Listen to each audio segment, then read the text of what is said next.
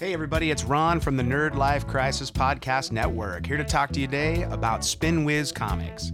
SpinWizComics.com is an indie comics discovery platform. It's designed to help comic book readers find new content, with over 60 publishers and over 400 different comic titles to choose from, and growing every week. Most of the content right now is free to read, but there are options available to purchase PDFs and support creators you read the most. And right now, as part of the promotion, IB Comics is offering the first 4 issues of Grace, free to read. And for all you music fans out there, the first 28 pages of Legba's Juke Joint Volume 1. You can read all of these for free at spinwizcomics.com. So if you're a content creator out there, check it out. It's a no-hassle platform whose core goal is to help with awareness, to essentially take your comic book and put it out there for new readers. It's as easy as uploading a couple of PDFs, toss them into a Dropbox or Google, and within a day, your stuff will be online and available for purchase or for new readers to check out. spinwizcomics.com. Check it out today.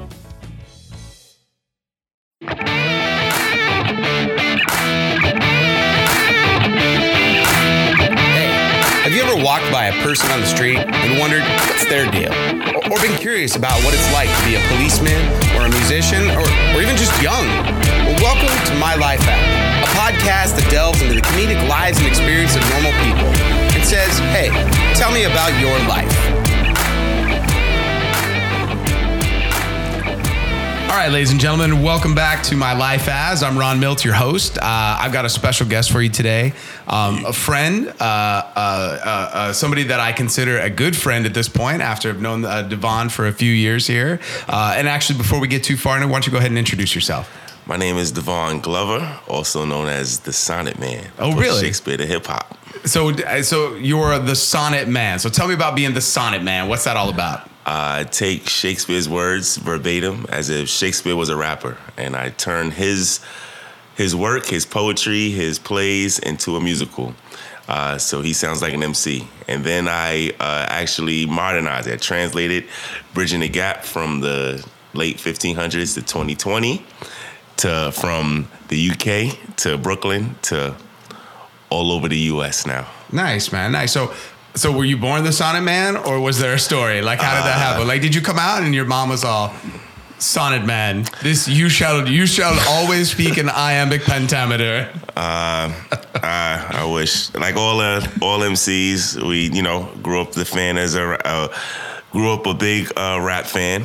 Had a desire to rap. So what generation are you part? Like, how old are you? Oh, I'm 38. So you're the 90s. I am Wu-Tang, Jay-Z. Biggie, my favorite rapper is Redman, De La Soul. Really, Common. Redman? Yes. That's like, I mean, I could go with Method Man, but Redman. I mean, that's fine. I said Wu-Tang first. I feel you. Wu-Tang's for the kids. I got you. For the children. I got you. Yes, all yes. right. Nas, anything with a message. Eminem, very lyrical. Mm-hmm. Yeah. I mean, my catalog for rap is it's unlimited. So. I can only imagine. Oh, So you're obviously, where you're from? Brooklyn? Brooklyn, New York, born and raised. I mean, you can hear it in your voice. Like, yes. It's very obvious, right? Sorry, Brooklyn, USA. Yeah. Brooklyn, USA. You don't claim New York?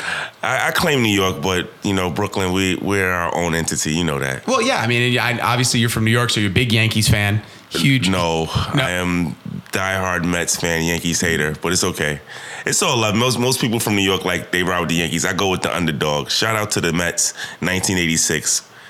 I was alive. I saw y'all win that championship. You were like one. like I was there, but I learned. No, actually, I was 6, and I cried until the ball went under Bill Buckner's leg, and I was like, "Oh, we have a chance," because I thought we were going to lose, and I cried. And then my grandfather said, "Don't go to sleep yet. Don't go to sleep yet."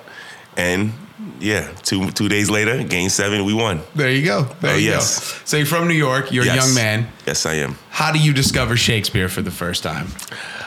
The first time I discovered Shakespeare, I was a senior in high school. I was in the English honors class, and I was given the book King Lear. Wow, your teacher must have really hated you. Like he hated all of us. We all failed. Yeah, I mean, but how do you start somebody? You go, I'm going to introduce Shakespeare to you, so I'm going to give you King friggin' Lear. Like, I'm not going to give you like Midsummer, like the most popular Shakespeare play imaginable, or King Romeo Lear. and Juliet. I'm going to give you King Lear, so you can hear about Goneril and Reagan and like all this shit that nobody cares about. So. After growing up, reading Steinbeck and Morrison, we thought the AP class, we thought the honors class was going to be a cakewalk, and he gave us this book. We never witnessed any type of Shakespeare in our life, and we just learned about this thing called the internet. And we were looking for scholarship money, and we used that time to look for scholarships, and just said, since we don't need this class to graduate, I'm not gonna read. You and I used the internet for very different things when it first came out. Very different things. So. I was trying to hustle early. I was trying my best. Okay, good. Yeah. Fair enough. Mm-hmm. So you get King Lear, and you immediately fall in love with it, or no? I did not. I'm sorry, I didn't mean to sound. Felt like I got a little evil right there. No, I did not. Be aggressive. Failed. Went to school with an ambition to write. And my first class in my freshman year, I had an English class, and the syllabus said I had to buy 2 Shakespeare books. I don't even know the names of the plays, but I know it said Shakespeare. And I was in the middle of a lecture hall, and I got up in the middle of that lecture hall, and I left that class. And then I walked to my advisor, and then is this high school or college? This is college. My first English class in college. I was gonna do something with journalism. That was going to be a minor. And I decided, nah, I'm not touching Shakespeare. What is the one subject that I will not see Shakespeare? So I have a math degree. Yes, I teach math. So you have a math degree? I have a How math do I degree. not know that you had a math degree? Yes. So what was your degree? Was there a focus for you? Are like you? No, I was focuses in squares or circles? Or? Oh, I can do calculus 4. I can teach you math that has no letters or numbers. It's just Greek letters. Just so you know, calculus. 3D graphs. I went to college. And I took calculus, even though I did not have to, because Stand and Deliver is one of my favorite movies of all time. Stand Home. And I just wanted to do calculus. That's all I want. I'm all.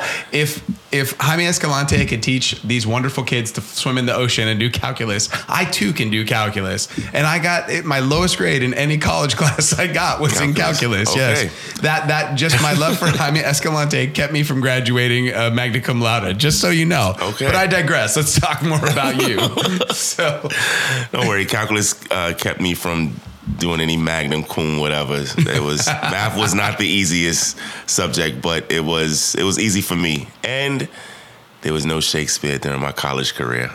So, none. Yes, none. So literally, you get introduced to Shakespeare for the first time as a high schooler. Yes. You hate it so much that you avoid it for your entirety of your college career, which I can only imagine was... And most of my adult life, too. I was going to say was no less than 7 years, knowing it. Oh, college, I think you can add another year. I took a couple breaks. Well, I'll let you know Hey, about man, that. I was on the 6-year plan as well, so don't feel bad. But so what brings you to Shakespeare? Like, you've obviously did not like it, so what drug you to it? It's like it's basically a butterfly effect. I didn't graduate on time, and it was due to finances, surprisingly. But when I was trying to get a job, my music teacher, out of all professors in the school I went to, my music professor kept in touch with me, made sure I was earning income because I was trying to save up. Started homeschool teaching a young lady. She was not a fan of math, so I began putting songs into. I began putting our work into song form to teach her about fractions, how to add. Well, you can't just walk away from it and not give me an example of your song form that you would teach math about. I mean, that's not fair. Oh, you gotta. I'll give you one bite, and I gotta remember it now. This was the age is kicking in now that I know so many sonnets. I got you though, I promise. But we were talking about adding fractions. This actually, while trying to find a way to get back into school, off of this website we found called Craigslist. Found a company called Flocabulary. Once again, you and I were using the Craigslist for very different things. Okay. So that's very different things. But go ahead, continue on. So yeah, I found this company called Flocabulary, who at the time they were only two dudes, Blake and Alex. They were chefs at a restaurant in San Francisco. Wanted to open up this wonderful business of using rap to educate. I found them on Craigslist, telling them that I can rap and I can put stories to music and make it sound cool. And they kept me on the catalog, so I began writing songs for them for Flocabulary, like songs about the 5 W's. Now, once again, you can't mention this and not do something for us. Do you have a little something for us? So, well, I do assemblies for all grades, all years. And if I'm doing an assembly for a group that's maybe under 10, under 5th grade. Sure. I will ask them about what are the 5 W's that you know. So, and usually when I used to, work with classes and teach classes, I would teach them chants. This is one of the chants that I teach my students. Who, what, when, where, why. Those are the 5 W's, no lie. Like I usually have them chant that. So I have little raps like that. Sure. Oh my gosh. Point of view. Everybody wants to know the point of view. First person is me. Second person is you. Third person is he. Third person is she. Everybody wants to know the POV. So I like just different little, little catchy tunes to mnemonically teach my students while they think they're not learning anything. That's the trick though, right? Oh, you always want to convince them that they're actually learning something, even though they don't want to learn. You just you backdoor it. Every time. Oh, yeah. Every time. I must say I had a love for teaching because I was basically taking care of my younger brothers my mother took care of us, but I was the father figure of my younger brothers. And are you the oldest? I'm the oldest, and I was able to teach love them to death. If they hear this, they know this. I love them to death, but they were not the easiest to get, they were not the easiest to live with, to work with. And I was able to teach them anything from chess to basketball to sports to math, making sure that they, we know how to rollerblade, know how to do all types of stuff that, all the important things. All the important things. Rollerblading, video games. Yeah, of course. NBA Live. I told them everything. WrestleMania. But I told, and also I taught them how to coach. I taught them how to teach and how to take care of our younger relatives. And the fact that they actually had common sense compared to the people in our neighborhood, I thought I can teach. They actually gave me the confidence that to actually try to teach, become a math teacher. From there, that was kind of rewind. But after helping out these students with Flocabulary, through Flocabulary, I found out that my younger brother was going to school. It's all going to fit. It's all going to fit. I mean, I believe you. I don't lie. It's your story. I found out my younger brother was going to college. But he would have the red shirt, and we would have to take out loans. And I was already taken out of school because of a loan. And I decided to move from Ithaca, the town my school was in, back home to help my brothers out. From there, I was working at ABC Radio, and I was also writing for Flocabulary, and still trying to find a way to teach, still trying to find a way to get my degree, and nothing was happening. What were you doing for ABC Radio? I was literally calling record labels. I was calling radio stations, telling the program manager to open up the box and plug in the satellite. So really exciting stuff. Real exciting stuff. Next level. They gave me 6 months they gave 3 people 6 months to call 6,000 stations. We did that in 2 months, and they kept us for another year and a half. After we were done, I got paid for 20 months doing nothing, sitting in this cubicle. Still the highest salary I ever made in my life, but it just wasn't what I wanted to do. I was sitting in this cubicle wanting to teach. I would work 10 to 6, either go to the studio and record for Flocabulary, or go out of state and perform in a contest or rap in a studio, shirt and tie, everything. Blow blow these rappers out the water. Let them know that I don't play. So do you have an MC name at this point? Oh, I went by Terradome. It was I went by real quick. I used to be Devious. Play on Devon. Then the Fugees had a music video, Killing Me Softly, which is around my way. We were getting autographs. Lauryn Hill said I did not look devious. I was a chubby person. So then I had to change my name to Terradome. Terradome, one of my favorite rap groups is Public Enemy. Welcome to the Terradome. So it's an acronym. But then when I started writing for Flocabulary, it couldn't be Terradome. So I changed it to T-Dome. Take the error out. And it doesn't sound scarier. It doesn't sound, scary. I mean, I kind of dig Terradome. It sounds like Terradome. It sounds like a Mad Max rapper. Yeah. Like you'd be like driving in like the wastelands, like dropping bad beats, and there'd be a dude with a guitar and flames, and I love it. Like I was a beast. For sure. So how old are you at this point? Right now, at this point in the story, when you're Terradome. When I'm Terradome, well, I was Terradome all throughout my 20s. Okay. So I would say I stopped. This might have been like 27. Okay, so 27, 28. It's about the time you stopped working at ABC? This is about the time I stopped working at ABC. Okay, yes. So weirdly, we still have not reached the point where you have found Shakespeare. Let me tell you. All right. I'm just amazed by it because how old are you now? 38. So in less than a decade, you not only fell in love with Shakespeare, but you are who you are now. Yeah. So you're 27. Mm-hmm. You're coming back to work to help your brother out. You're math teaching, working for the kids thing. Mm-hmm. So what happened? Okay. So I quit ABC Radio because I just could not do it anymore, and I just couldn't stand it. I need to find something else. So while I was trying to teach and take any job that I can take, I was still writing for Flocabulary, and I was performing with a band. The mother of a bandmate saw me wearing a Flocabulary shirt. Like you wore it to a gig? You're like, straight from the studio. You're just like, I'm about to rap, but this is the children's thing that I do on the side. I went straight from the studio. It was like, we have a show. They can call me. When you're in your 20s, especially in New York, you got to be on call. You got to be available. That's the best ability. Availability. So if an MC is sick, you gotta have your bars on deck. You gotta be ready. I have like 3 or 4 bands that always perform. They need vocalists.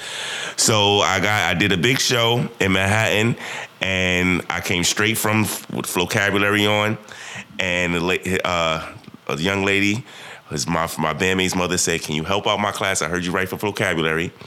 If you help them out, I'll give you some money.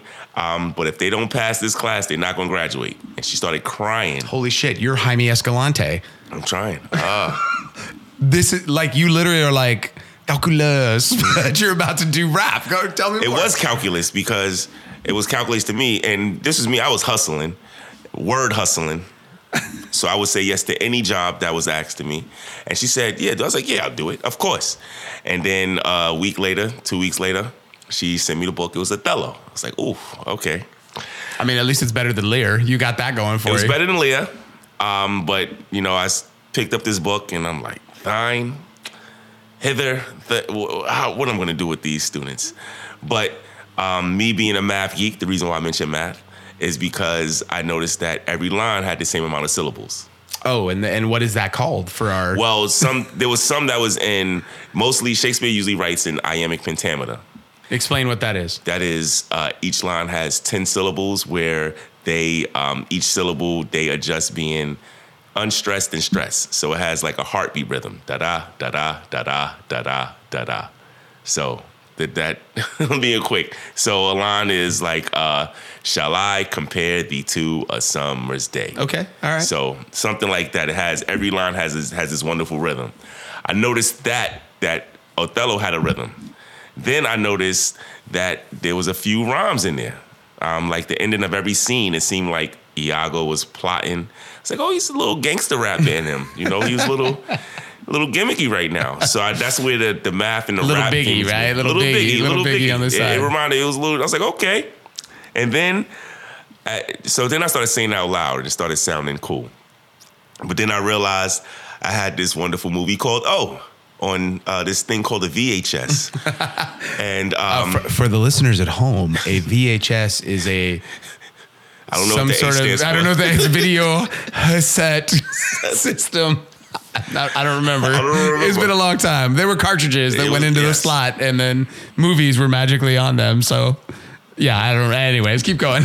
The VHS, so I didn't realize there was a high school version of O. So I already knew the story of Othello without even reading it. But it got me more interested to reading Othello. When I started reading, I said, okay, I know what I'm going to do. This was for a school in Brooklyn. Love my Brooklyn students. They will always be number one for me. They have no filter. No filter. High school students. And before a friend and I, we went to the school. I said, we just want to rap it.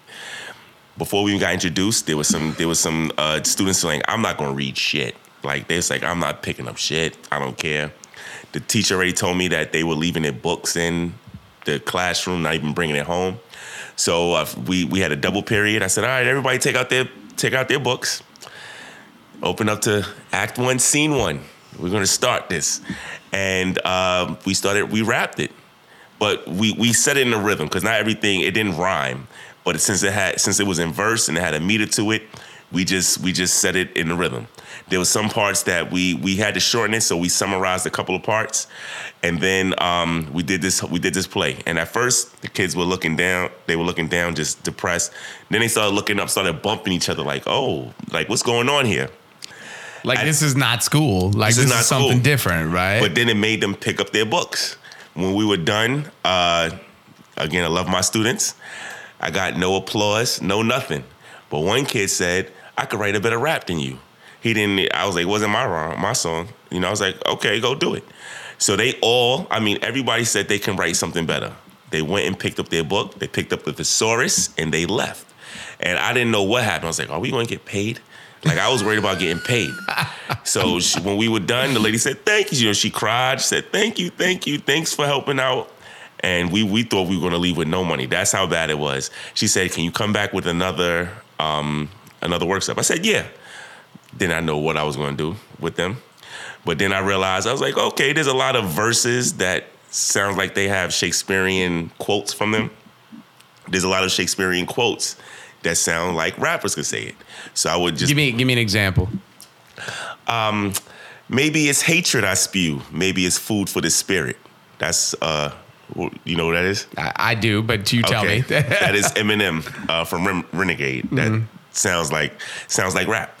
I never sleep because sleep is the cousin of death. Nas. Not a big Nas fan. Sorry. Nas, but it's that line right there. I mean, sleep is the cousin of death. That sounds Shakespearean. Damn straight, right? So, and there's so many idioms like love is blind at the time. Rough Ride, I guess I'm calling my age. I was Rough Ride. I'm a big Rough Riders fan. And I never forget. That does not surprise me. Yeah, Rough Riders, DMX, yeah. All that. Eve had a song called Love is Blind. I'm very familiar. Love is Blind, which is one of Shakespeare's most famous idioms. As we've discussed many times before, my love for DMX is bottomless, the as dog. it were. Yes. I think he raps. No, I think it was a Sesame Street. He raps like a book. He does. Yes, I forgot. Is it a Dr. Seuss? I can't remember. I believe it was a Dr. Seuss book. I have to double check, but I think you're right about that. Shout out to my man, the dog. He is. Yes. Yeah, for sure. All right, continue on. So yeah, I would bring them that. I would bring them different verses from Shakespeare, different lines from Shakespeare, and rappers. And then I gave them a soliloquy from Merchant of Venice. And then I gave them the second verse of Jay-Z, 99 Problems. I had them read their Merchant. You had to you had to have, if you're doing Merchant, like you're pulling something out of Act 4. I was just studying. I honestly, when I found out how to use this thing called Google, and figure out what are some Shakespearean scenes that are close to hip hop. I would read the synopsis. If they're talking about oppression, if they're talking about love, insults. There's a lot of things that happen in rap, so I would just read different pieces. But I was not familiar with them. I just knew the name of Merchant. Sure. But I was not familiar until I read this piece. I was like, okay. And that's how so for 3 weeks we worked with these students. I would literally meet up with my friend the night before. We would just think about some cool thing. We would study Shakespeare right there, cram it, write some notes down, and we would bring it to these students. And the teacher loved it. But the whole thing, the teacher just wanted to get them interested. We did that for 3 weeks. We got paid $300. Oh, jeez. So my friend and I, we went to the bar. Of course you did. We split it up. You had a hell of a night. Oh, yeah. Now, this is how the Sonic Man came in. So we went to this bar. My friend was DJing. Well, hold on real quick. That is the most Shakespeare and Marlowe thing you could possibly have done, is gotten paid and then just went and blew it all at the bar, right? I said, you know what, we're going to talk about this, because I didn't have my degree yet, and the principal came in to watch us. Everybody came in to talk to us like, this is amazing. How come you're not teaching? I said, yeah, I'm looking for a job.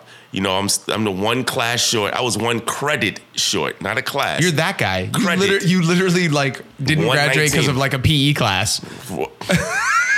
Because math, some of these have 4 credits, some have 3, some have 2 and 2.5. Anyway, I'm not going to vent on that. So I never forget, I said, I'm 1 class short. The principal stopped talking to me. Like, she turned her back, walked away. So I said, you know what? We're going to, I told my friend, I said, we're going to drink this away. We're going to drink this away. I honestly had a plan to go to Florida. I was going to go to Florida and start life over. Why? Because I was stuck in New York. Well, I kind of fast forward a few things, but I was in New York for years. When I moved back to New York to help my brother. No, I mean, why would go to Florida? There's dinosaurs there. I've seen Jurassic Park. You don't need to go live there. The whole thing, I didn't want to live on my mother's couch anymore. Okay. I'm in my 20s, dateless, because I'm staying on my mother's couch. 4 jobs, still can barely buy a MetroCard. Florida I needed some sun, you know. I needed something new. So that was the reason. When we was at this bar drinking, and it was a lot of friends coming away, and I was a little saucy. Can I say that? Yeah. Oh, this is podcast. Anyway. You say whatever the fuck you want. I was drunk. So, yeah, a friend of mine. Same radio. My love, I call her my sister-in-law, but Melissa, she came to me, and I was so drunk, and I'm so happy that she didn't take it the wrong way, because she said, hey, Devon. I was like, get away from me. I was rapping Shakespeare all week. Leave me alone. I literally, get away from me. I was rapping Shakespeare. I'm trying to drink him out of my system. Get away from me. That's what I told her. And little did I know that she was an editor for a guy named R.G. Shaw, who happened to be my manager. He passed away, unfortunately, but he's a Broadway playwright that had a couple of plays on Broadway in the 90s, and then he started writing a couple of books. She was the editor for 2 of his books. When she asked him, what else do you have going on? And he said, well, I have this project where I'm trying to put Shakespeare's words to rap. Shakespeare's words to music. I've tried spoken word, jazz, R&B, even British-speaking actors. Do you know somebody that can rap Shakespeare? That's the fact that I said I'm rapping. I was rapping Shakespeare. Leave me alone. And this girl had to be. She's like 5'3". That's being generous. She called me when my bags were packed, and she said, Devon, you got to meet this guy named RG. And I almost blew her off. I said, nah, I'm not doing it. I'm going to Florida. She called me. She texted me to tell me I need to check RG. I kind of blew her off. She called me, and she like kind of cursed me out. She said, get your ass down here. Get your ass down to Manhattan. I was like, oh, all right, I'm going to do this. And I went to meet this guy, this wonderful 70-year-old man, 60-year-old man at the time, in a small apartment in Manhattan. And he gave me these, he said, you know, we sat and ate pizza. He gave me the sheets of sonnets. He said, do you think you could rap these sonnets? And it's the first time I studied. I heard of Shall I Compare to a Summer's Day. I did not know. I knew what a sonnet was, did not know Shakespeare's work. But he gave me a big, like 8 sheets worth of sonnets. I said, this is a gold mine. I said, you want me to rap this? You gonna pay me to rap this? He said, yeah. I said, all right, this is easy money. But as an MC, I said, can I translate this, please? I don't want to just write. Can't rap just this man's stuff. I need to do something because I'm a writer. He said, sure. And he gave me a shot. He gave me a week. I did Sonnet 18. I showed him what I could do with Sonnet 18. First, I showed him what I did with Othello. So don't get ahead of yourself. So Sonnet 18 for the people listening. So tell me, you know Sonnet 18, I assume. Yes. At this point, because you are the Sonnet man. Yes. So tell me, what is Sonnet 18? Sonnet 18 is it's like a pickup line. Shakespeare's comparing somebody. It is. He's comparing somebody to a sunny day. What, you want me to recite it? Yeah. All right. Shall I compare thee to a summer's day? Thou art more lovely and more temperate. Rough winds do shake the darling buds of May, and summer's lease hath all too short a date. Sometime too hot the eye of heaven shines, and often is his gold complexion dimmed. And every fair from fair sometime declines, by chance or nature's changing course untrimmed. But thy eternal summer shall not fade, nor lose possession of that fair thou owest, nor shall death brag that wanders in his shade. When in eternal lines to time thou growest, so long as men can breathe or eyes can see, so long lives this, and this gives life to thee. Sonnet 18. All right, so you translate this now. I translate that. So do you have your translation of it memorized? Yes. Let me hear a little bit of that if you don't mind. I do it. I got you. All right, go ahead. All right. You remind me of the weather in the middle of June. So nice, no clouds in the sky. It always seems like summer's ending too soon, so my limited time, I want to spend it with you. Every good thing ends. I'm going to pretend that your godly skin won't be gone with the wind. The forces of nature could change you, transform an angel to a complete stranger. In hindsight, your beauty helps my eyesight, so I write insights about your highlights. It's written in stone, so no one could rewrite. Please come and be my sunny delight. You're the perfect memory I don't want to throw away. I write about your beauty so it never goes away. My love is immortal. My thoughts are eternal. Your looks are forever. I wrote it in my journal. Sonnet 18. Fantastic. Brooklyn. Yeah. So this is what you write the first time. First demo was that. Like right out the gate. Right out the gate. Sonnet 18. That I had a beat for that. I wrote that, and then I wrote the second one. First, I had to find a rhythm. But I was like, oh, he already has the rhythm, so I could just find a nice beat that matches his tone, the tone of the poem, and then I just translated, wrote to that beat. Okay, so you put this stuff together, like I put it together, and all of a sudden now you're the Sonnet Man. Like no, that is like I want to hear what happens next. Like what's next?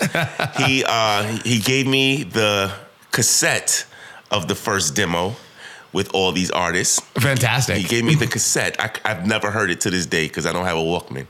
I don't have anything, but I still have it. He gave me the cassette, so I've never heard it. What year was this? This was 2010. This man does not own a CD burner. He was in his high 60s. I'm gonna give him that. He was in his high 60s. This brother made you a mixtape. He gave me a tape. He gave me a tape. I was like, ooh, okay. So I must say, when he gave it to me, he said, "Do you think you could give me like a few months? You go to the studio every day?" I said, "I'm broke." First thing I tell everybody that try to hire me, I say, "I have no money." I told him about my ticket to Florida and lack of money for MetroCard. He gave me money for MetroCard. He gave me money for my ticket. And then I had to call my mother and say, "Mom, I think I'm going to use the couch for a couple more months. And for the next 4 or 5 months, I included Melissa, who introduced us, who was a wonderful singer and a voice coach. And I had a producer that produced my vocabulary work. All 4 of us, we met 3 days a week.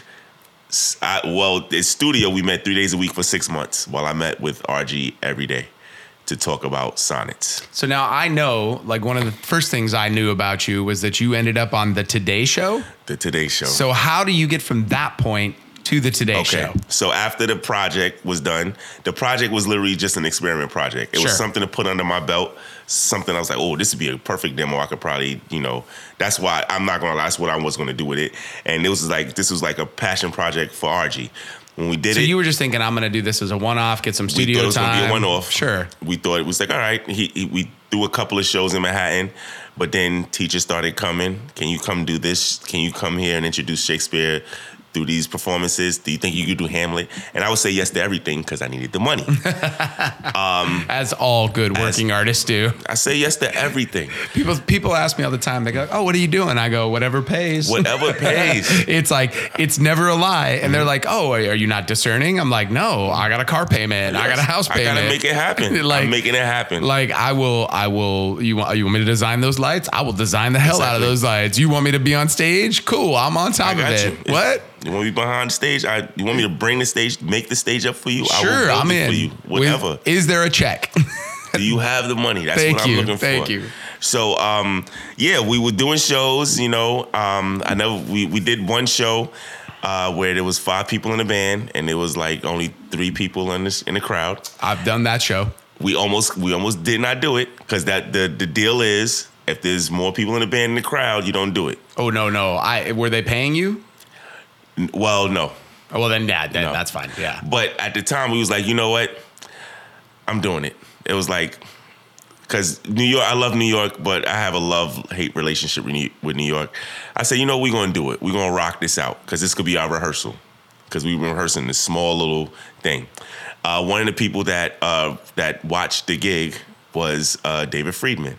And he's a pianist. He actually a composer for Mulan, Pocahontas, all those wonderful 90s Disney. So I think what shows. you learned is a valuable lesson, which is to say, it doesn't matter how many people are in the audience. You do the damn show every time. Do it. I have too many show stories to Well, count. Tell us another one. That's what you're here for. Well, I'm gonna tell you what assignment. I got a few other ones, but don't worry. But they so he liked it. He lived upstairs because it was one of those type of venues, and him and Archie can talk to anybody. He was able to connect with anybody, and we was speaking to him. He actually was friends with David Wild, so they both had David Wild was the one that created Naughty by Nature's OP. You there with OPP? No, Hip Hop Parade. Right. He was a composer of that. So they both did stuff. They both did a segment on the Today Show called Everyone Has a Story, and they found out that I did not have my degree yet, and they found out that I left my town. I came back home to help my brother pay for his tuition. So the Sonic Man was part of the story. Not having my degree was part of the story. And the college, me helping my brother was part of the story. You're like an after-school special waiting for a place to happen at this point. Like, what a tearjerker. It was. Your life story is going to be really watchable, like way more than mine. My memoir is going to be, I can't wait for the memoir. Yeah, mine's going to be like, and then he played Counter-Strike for 6 months. It was amazing. I'm going to turn my memoir into a musical. I'm trying. There's some video games in it. Don't worry. I think I got video games in my bag. Don't worry. The Bubble Bobble, Contra. I stay old school. And then he made a check and got so excited he bought a Pac-Man machine. Oh, That's yes. my life story right there. And his wife discerningly looked at the Pac-Man machine. It was like, what the hell are you thinking? So yeah, mine not as interesting as you, but keep going. Tell me more. So the Today Show was cool. This was when this is when Facebook got global. So we're like right around 2007? No, Facebook was only for like colleges and like right, for until sure. like 2009, 10. Yeah, 2008, 2009. Yeah. So that's when it got, everybody can use it. And Today Show got a hold of my account, which I never gave to them, which I don't care. I'm so happy they did it. But they started taking pictures. They started showing pictures of me and my school and saying, oh, so you owe money and you haven't got your degree. The president of my school called me before my segment was even done and was like, hey, Devon, where have you been? We've been looking for you. It's been 8 years. I was chasing them. 8 years. Could not get in touch with anybody. They called me and said, oh, we've been looking for you. We found this anonymous donor that can pay your degree. Come up and finish your degree. And that was January 2011.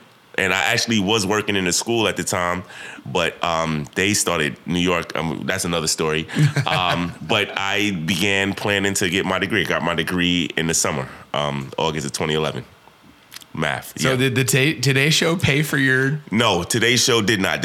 What the Today Show did, they gave me an H4n recorder, and Kathy Lee invited me to record my album in her house, but she told me not to bring the hood anymore. She said, don't bring the hood, okay? That's why you can't find a copy of that Today Show online. Yeah, it was the biggest awkward laugh probably in America. I'm pretty sure my mother tapped me because it was me, RG, my mother, like 3 background singers, both Davids, Kathy, Hoda. There was like 12 of us and another singer. And she said, don't bring the go hood, okay? looked at my mother. There was like a knee tap, and there was like a big awkward laugh with 13 people behind that couch. Good times. Good times. So, You're like, thanks, Kathy. I don't think Thanks for ruining my moment, Kathy. I appreciate that. No DVD copies, no none. I don't probably ever see. I mean, I don't know if I can. I don't even know where it's. You still got pictures though, right? Still frames? Oh yeah, I got my pictures. I got still frames of I got still frames of the awkward laugh. Right after the awkward laugh.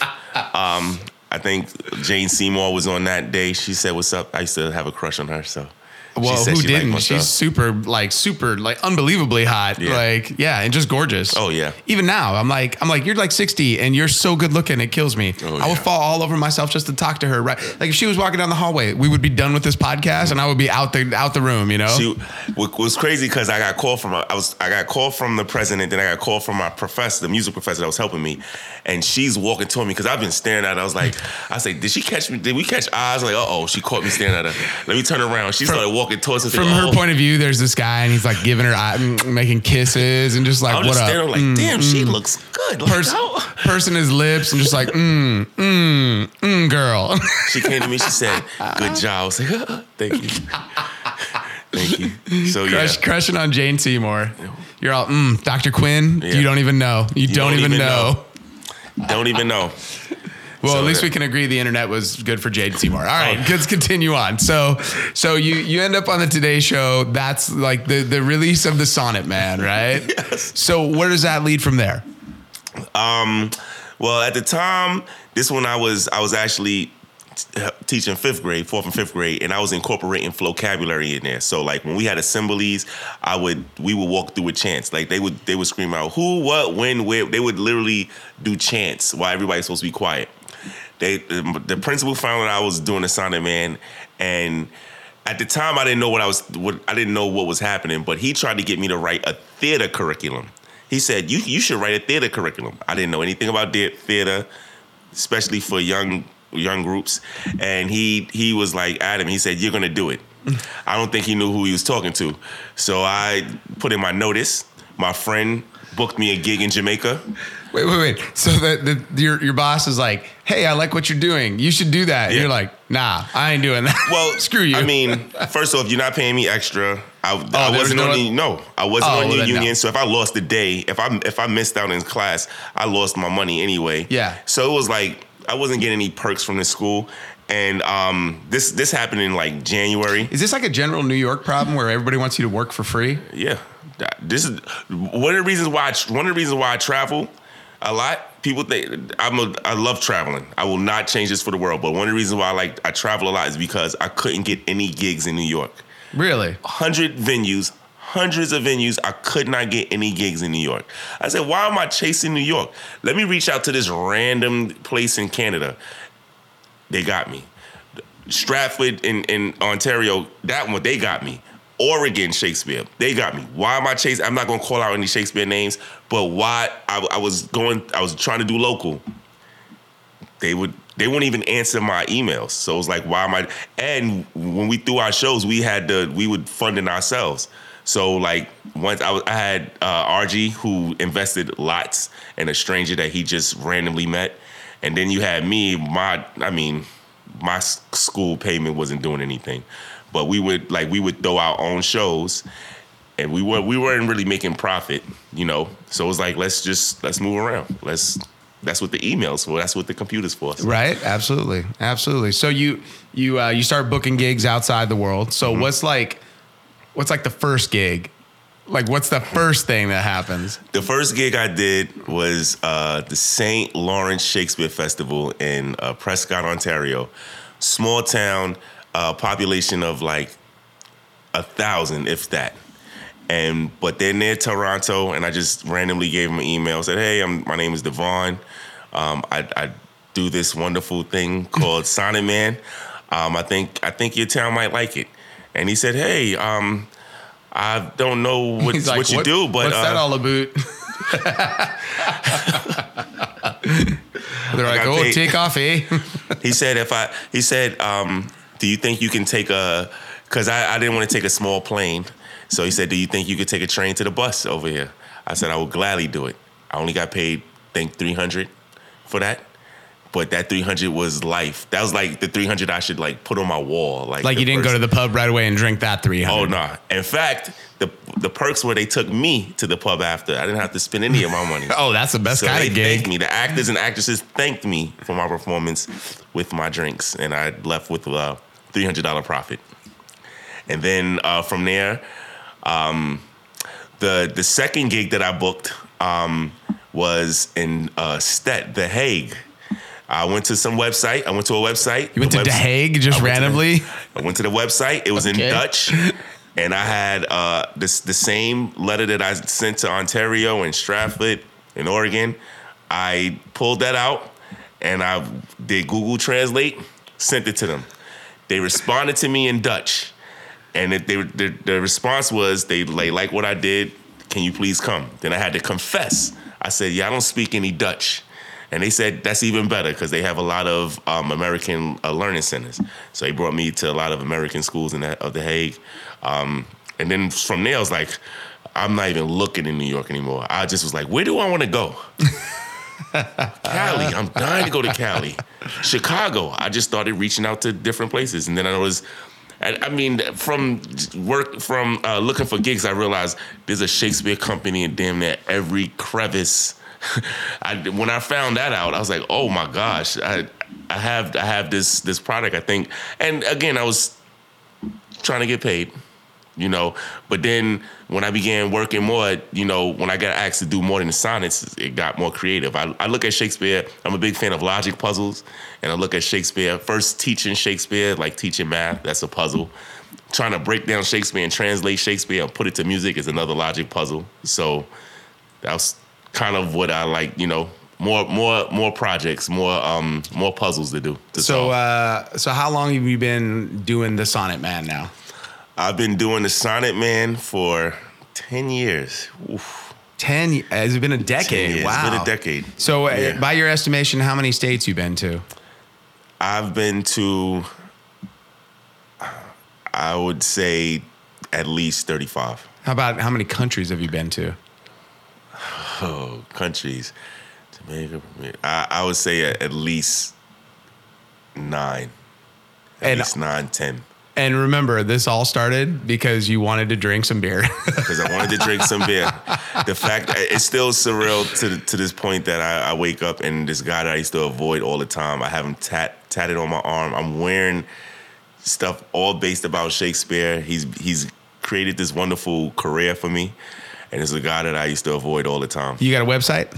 Sonnetman.com. And I can get merch there?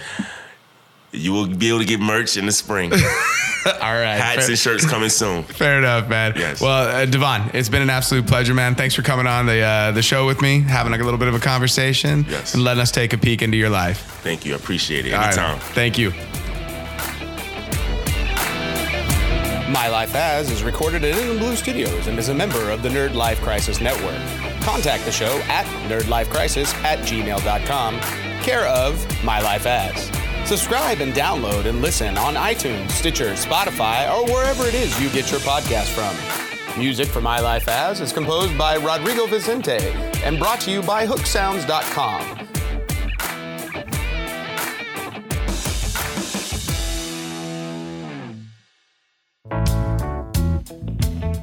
This episode of the Nerd Life Crisis podcast is brought to you by IB Comics. IB Comics, the home of great creator-driven stories for people of all ages, including Legba's Juke Joint. The first book of a 9-book series is available now and tells the story of American music from the blues to the present. The series examines the values of American society and for what we as people are willing to trade our soul. The book has been called Smart and Clever by Mark Waid of The Flash and Superman, and Raw, Honest, and Profoundly Human by Stephen Frank, the creator of Silver and the animator on The Iron Giant. The book is available now at www.ibcomics.com. IB Comics, the home of great stories.